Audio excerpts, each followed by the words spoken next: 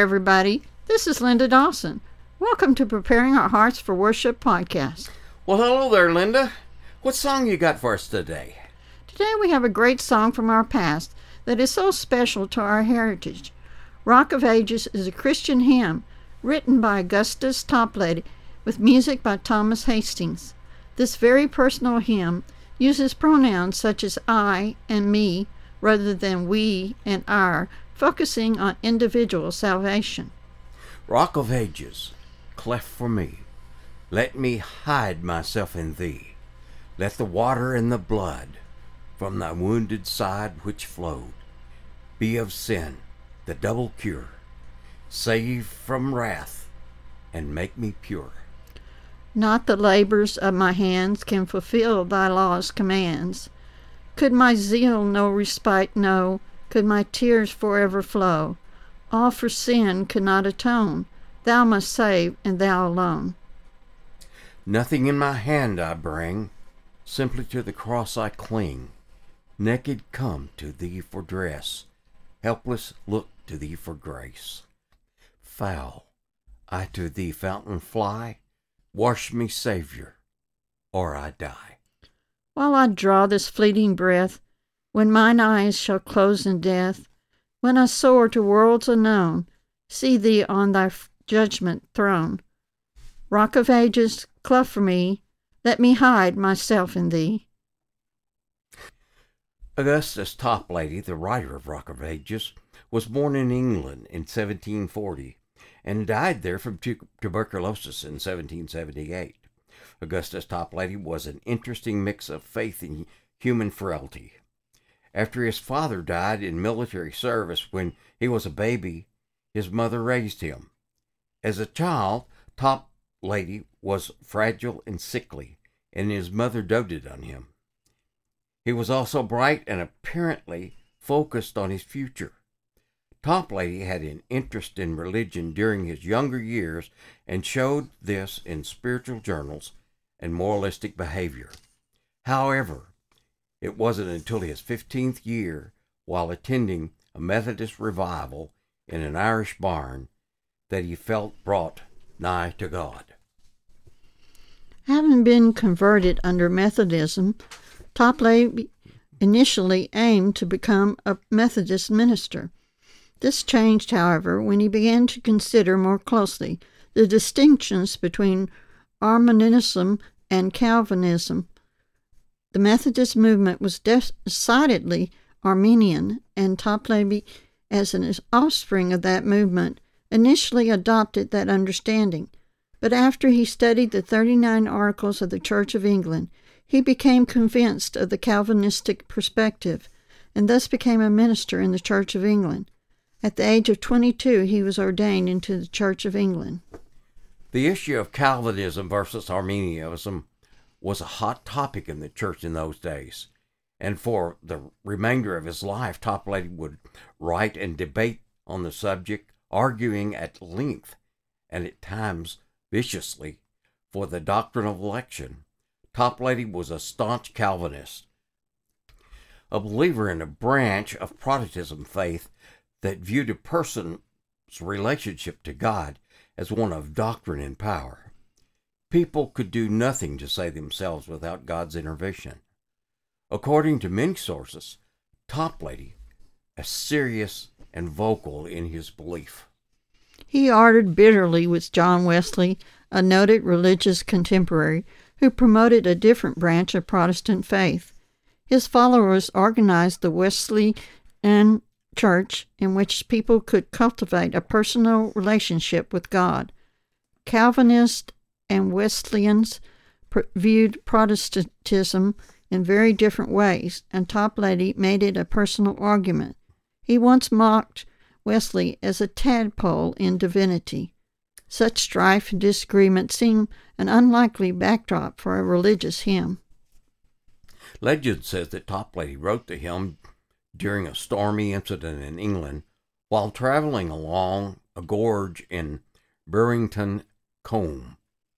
He was caught in a fierce storm and took shelter in the gap in the gorge, where he wrote the original lyrics. Some disagree on whether the event actually occurred. Nevertheless, the rock is marked with a plaque that reads, Rock of Ages. This rock derives its name from the well-known hymn written about 1762 by Reverend A.M. Toplady, who was inspired with sheltering in the cliff during a storm. The first 4 lines for the first version of the first verse were published in the Gospel magazine in October 1775. The first publication in full was the following spring in the March 1776 edition of the Gospel magazine, with a revised first verse plus 3 more verses. A slightly further revised version was published that summer in July of 1776 in Toplady's hymnal, Psalms and Hymns for Public and Private Worship. The text of this hymn has been substantially edited since its publication by different denominations over the years, creating a number of versions of this hymn used by different churches around the world. An example of an edit made to Toplady's text is, When my eyes shall close in death, was originally written as, When my eyes stings breath and death. Notwithstanding the bitter pamphlet war between Augustus Toplady and John Wesley over the correctness of Calvinist Reformed theology versus Arminian theology, there has been speculation by some that although Toplady was a Calvinist, the edited version of the words, Be of sin the double cure, save from wrath and make me pure, suggests he agreed with the teachings of the Methodist preacher, under whom he received his religious conversion, and of his contemporary John Wesley, who taught the double cure, in which a sinner is saved by the atonement of Jesus and cleansed from inbred sin by the infilling of the Holy Spirit.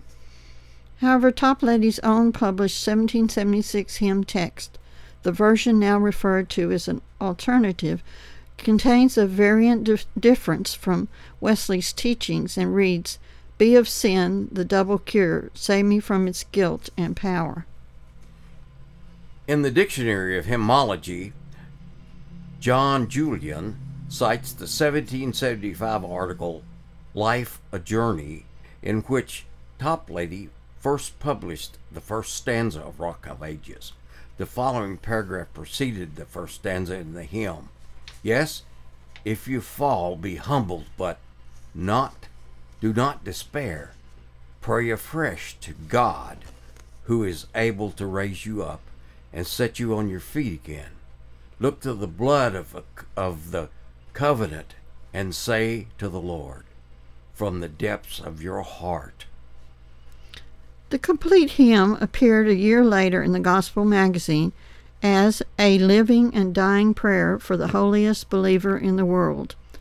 According to hymnologist Albert Bailey, the climax of the article intended to show that as England could never pay her national debt, so man could never liquidate his sin account. In the prayer, Toplady uses Rock of Ages as an endearing term for God. Christ's blood from his death and forgiveness of our sins is the theme in the stanza 1. Stanza 2 focuses on the idea that we could never repay for that sacrifice. Baptism is the theme of stanza 3, and stanza 4 climaxes with the ecological focus, asking for mercy as we face death. Scripture references are all paraphrases. He cites Exodus 33:22, for instance, When my glory passes by, I will put you in a cleft in the rock and cover you with my hand until I have passed by. In Psalms 18:2, The Lord is my rock, my fortress, my deliverer. My God is my rock, in whom I take refuge. He is my shield and the horn of my salvation, my stronghold. British hymnologist J.R. Watson suggests that perhaps the hymn owes the most to 1 Corinthians 10:4. For they drink of the spiritual rock that followed him, and that rock was Christ. One of the paradoxes of the hymn is that Toplady may have borrowed the opening from his theological nemesis, Charles Wesley. The image of the rock, common in hymns and scripture used by Wesley in one of his hymns on the Lord's Supper, published 30 years earlier. Though Wesley's hymn goes into different direction, it begins, Rock of Israel, cleft for me. Even when we may feel like we are all alone, remember that God is always by our side and will never abandon us. He is truly our light in the dark and our rock that we can stand upon always. What an amazing feeling to be loved by such a kind Father and to give praise to his name with the beautiful hymn, Rock of Ages. Hearing the story behind the hymn made this classic song even more powerful. What a way to worship!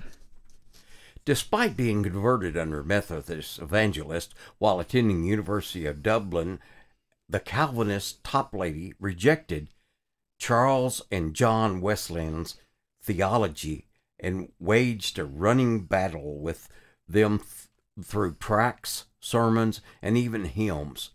He later softened his stance a little, and 2 years before he died of tuberculosis and overwork at the age of 38, Toplady published his own hymnal, in which the classic hymn and Charles Wesleyan's Jesus, Lover of My Soul were placed side by side. The hymn was a favorite of Prince Albert, who asked that it be played to him at his deathbed, as did Confederate General J.B. Stuart. Rock of Ages was written by Reverend Augustus Toplady in 1763, which means it has been a blessing to Christians for over 250 years. This includes English missionary Daniel Draper, who spent 30 years planting churches and schools in Australia during the 19th century. The story goes Daniel Draper, an English Methodist, spent 30 years planting churches in schools in Australia. Then he took a year's furlough in England. When the time came to return to Australia, he boarded the steamship for London. A gale hit the ship at the Bay of Briscoe, and Draper spent the last hours evangelizing the 250 passengers. At the end, only 3 passengers were rescued, and one of them reported that Draper's last words were, "Those of you who are not converted now is the time, not a minute to be lost." As the ship slipped beneath the sea, January 11th, 1866, the passengers were singing Augustus Toplady's famous hymn, Rock of Ages, in their final moments. Toplady wrote a number of hymns in his life, but Rock of Ages is by far his most famous. The hymn is indeed a blessing. For generations, it has remained a solid testimony to the powerful sacrifice of our Savior and a great encouragement to saints around the world. Okay, Glenda, let's change gears and talk about heaven. Okay, Glenn.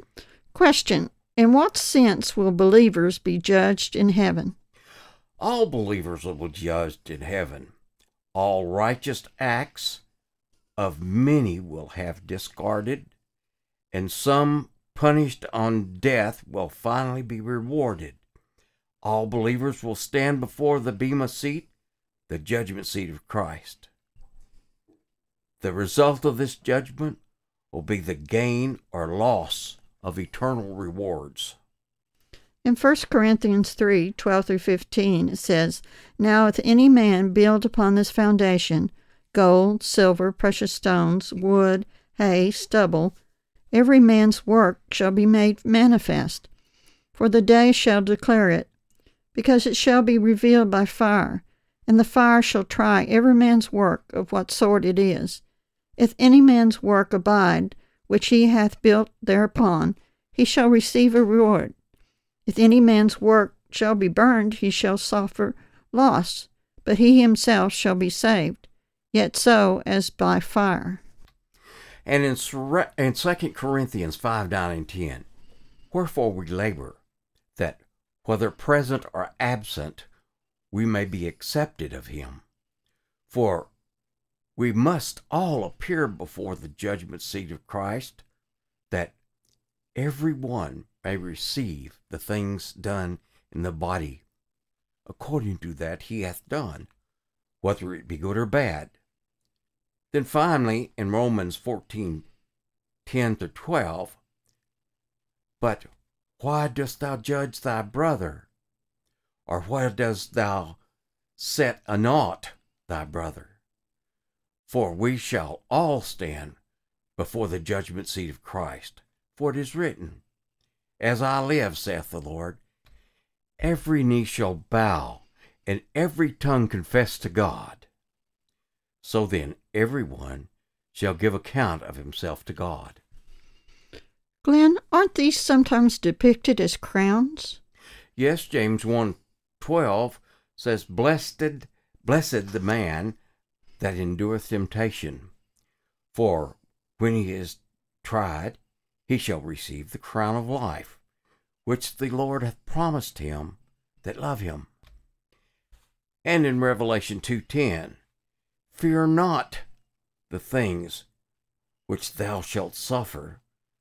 Behold, the devil shall cast some of you into prison, that you may be tried, and you may have tribulation 10 days. Be thou faithful unto death, and I will give thee a crown of life.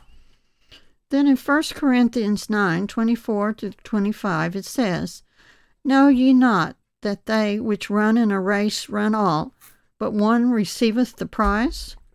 So run that ye may obtain. And every man that striveth for the mastery is temperate in all things. Now they do it to obtain a corruptible crown, but we are incorruptible. Yes, it says in 1 Peter 5:1-4, the elders are among you, and I exhort, whom am also an elder, and a witness of the suffering of Christ, and partaker of the glory that shall be revealed. Feed the flock of God which is among you, taking them oversight thereof, not by constraint, but willingly, not for filthy lure, but for ready mind, neither being lords over God's heritage, but being examples to the flock. And when the chief shepherd shall appear, you shall receive a crown of glory that fadeth not away. In 2 Timothy 4:6-8 we read, For I am now ready to be offered, and the time of my departure is at hand. I have fought a good fight. I have finished my course. I have kept the faith. Henceforth there is laid up for me a crown of righteousness, which the Lord, the righteous judge, shall give me at that day, and not to me only, but unto all them also that love his appearing. Then in Thessalonians 2:19 we see, For what is our hope, our joy, our crown of rejoicing? Are not even ye in the presence of the Lord at his coming? Do these represent positions of leadership and service for Christ in his kingdom? Well, Matthew 25:21 says, His Lord said unto him, Well done, thou good and faithful servant. Thou hast been faithful over a few things. I will make thee ruler over many things. Enter thou into the joy of thy Lord. Luke 19:17, And he said unto him, Well, thy good servant, because thou hast been faithful in a very little, have thou authority over 10 cities. Revelation 26, Blessed and holy is he that hath part in the first resurrection. On such the second death hath no power, but they shall be priests of God and of Christ, and shall reign with him 1,000 years. The Bible treats this judgment of believers with great sobriety. It is not a meaningless formality, but a monumental event in which things of eternal consequence are put into effect. Jesus says to Christians, I am he who searches hearts and minds, and I will repay each of you according to your deeds. Yes, in Revelations 2:23, he said, I tell you the truth, anyone who gives you a cup of water in my name because you belong to Christ will certainly not lose his reward. And then in Mark 9:41, there's a proper time for the harvest, a time that normally follows our life on earth. Let us not become weary in well-doing, for at the proper time we will reap the harvest if we don't give up. Galatians 6:9 says the Christian's works done for God's glory will have eternal significance of those who die in Christ. God says their deeds will follow them. Revelation 14:13 tells us our reward in heaven will link us eternally to our service for Christ on earth. There's a radical change of our location, but continually between our lives of here and there. Heaven marks the beginning of an eternal adventure, but the end of Earth's window of opportunity. One moment after we die, we'll know exactly how we should have lived, but there will be no more second chances. As there will be no more opportunity for the unbeliever to go back and live his life again, and this time put his faith in Christ, so there will be no opportunity for the believer to go back and relive his life. This time for Christ, only one life will soon be past. Only what's done for Christ will last. Will we know everything in heaven? We'll see clearly there for 1 Corinthians 13:12, it says, For now we see through glasses darkly, but then face to face. Now I know in part, but then I shall know even as I am known. But won't know everything. If we knew everything, we'd be God. To see clearly and see with a greater understanding is one thing. To see omnisciently is another. God alone is the creator. We are mere creatures. Only God is omniscient. We are always and will be finite. The popular notion we'll know everything in heaven is therefore clearly wrong. When we go to heaven, we'll become glorified humans. We don't become God. The angels in heaven don't know everything, as we see in Mark 13:32. But of that day and that hour knoweth no man, no, not the angels which are in heaven, neither the Son, but only the Father. Neither will we. Will we continue to change, grow, and learn once we get to heaven? In keeping with our finite natures, we will experience process in heaven. We will continually learn more of God in the coming ages, as we see in Ephesians 2:7, that in the ages to come he might shew the exceeding riches of his grace and his kindness toward us through Christ Jesus. Angels, also finite, strive to grow in their understanding. 1 Peter 1:12 says, Unto whom it was revealed that not unto themselves, but unto us they did minister the things, which are now reported unto you by them that have preached the gospel unto you with the Holy Ghost sent down from heaven, which things the angels desire to look into. So presumably will we. As we learn more of God, it seems likely that we'll learn more of other people, angels, and the wonders of God's creation. The sense of wonder among heaven's inhabitants shows heavens not to be stagnant, but fresh, stimulating, suggesting an ever-deepening appreciation of God's greatness. We get a glorious picture in Revelations 4 and 5. Heaven will always be learning and discovering. Will time no longer exist in heaven? Whether or not heaven operates outside the scope of Earth's time sequence, clearly the inhabitants of heaven track the events happening in time, as we can see clearly in Revelations 2:3, and then again in Luke 9:23. And he said to them, if any man will come after me, let him deny himself and take up the cross daily and follow me. It is a hymn, not the Bible, which says, and time shall be no more. Yes, Revelation 8:1 speaks of a silence in heaven for about half an hour. Even in the presence of music in heaven implies some sort of time duration, since meter, tempo, and rests, which all are intrinsic to music, are all time related. 2 Peter 3:8 says, with the Lord, it does not say with believers in heaven, a day is like 1,000 years, and 1,000 years are like a day. This is rooted in the fact of God's infinity. He exists outside of time and space, but there is no indication his creatures do. Whether there is time in heaven or not, heaven seems to enter into the sequences on earth, right down to rejoicing over, anticipating specific events here.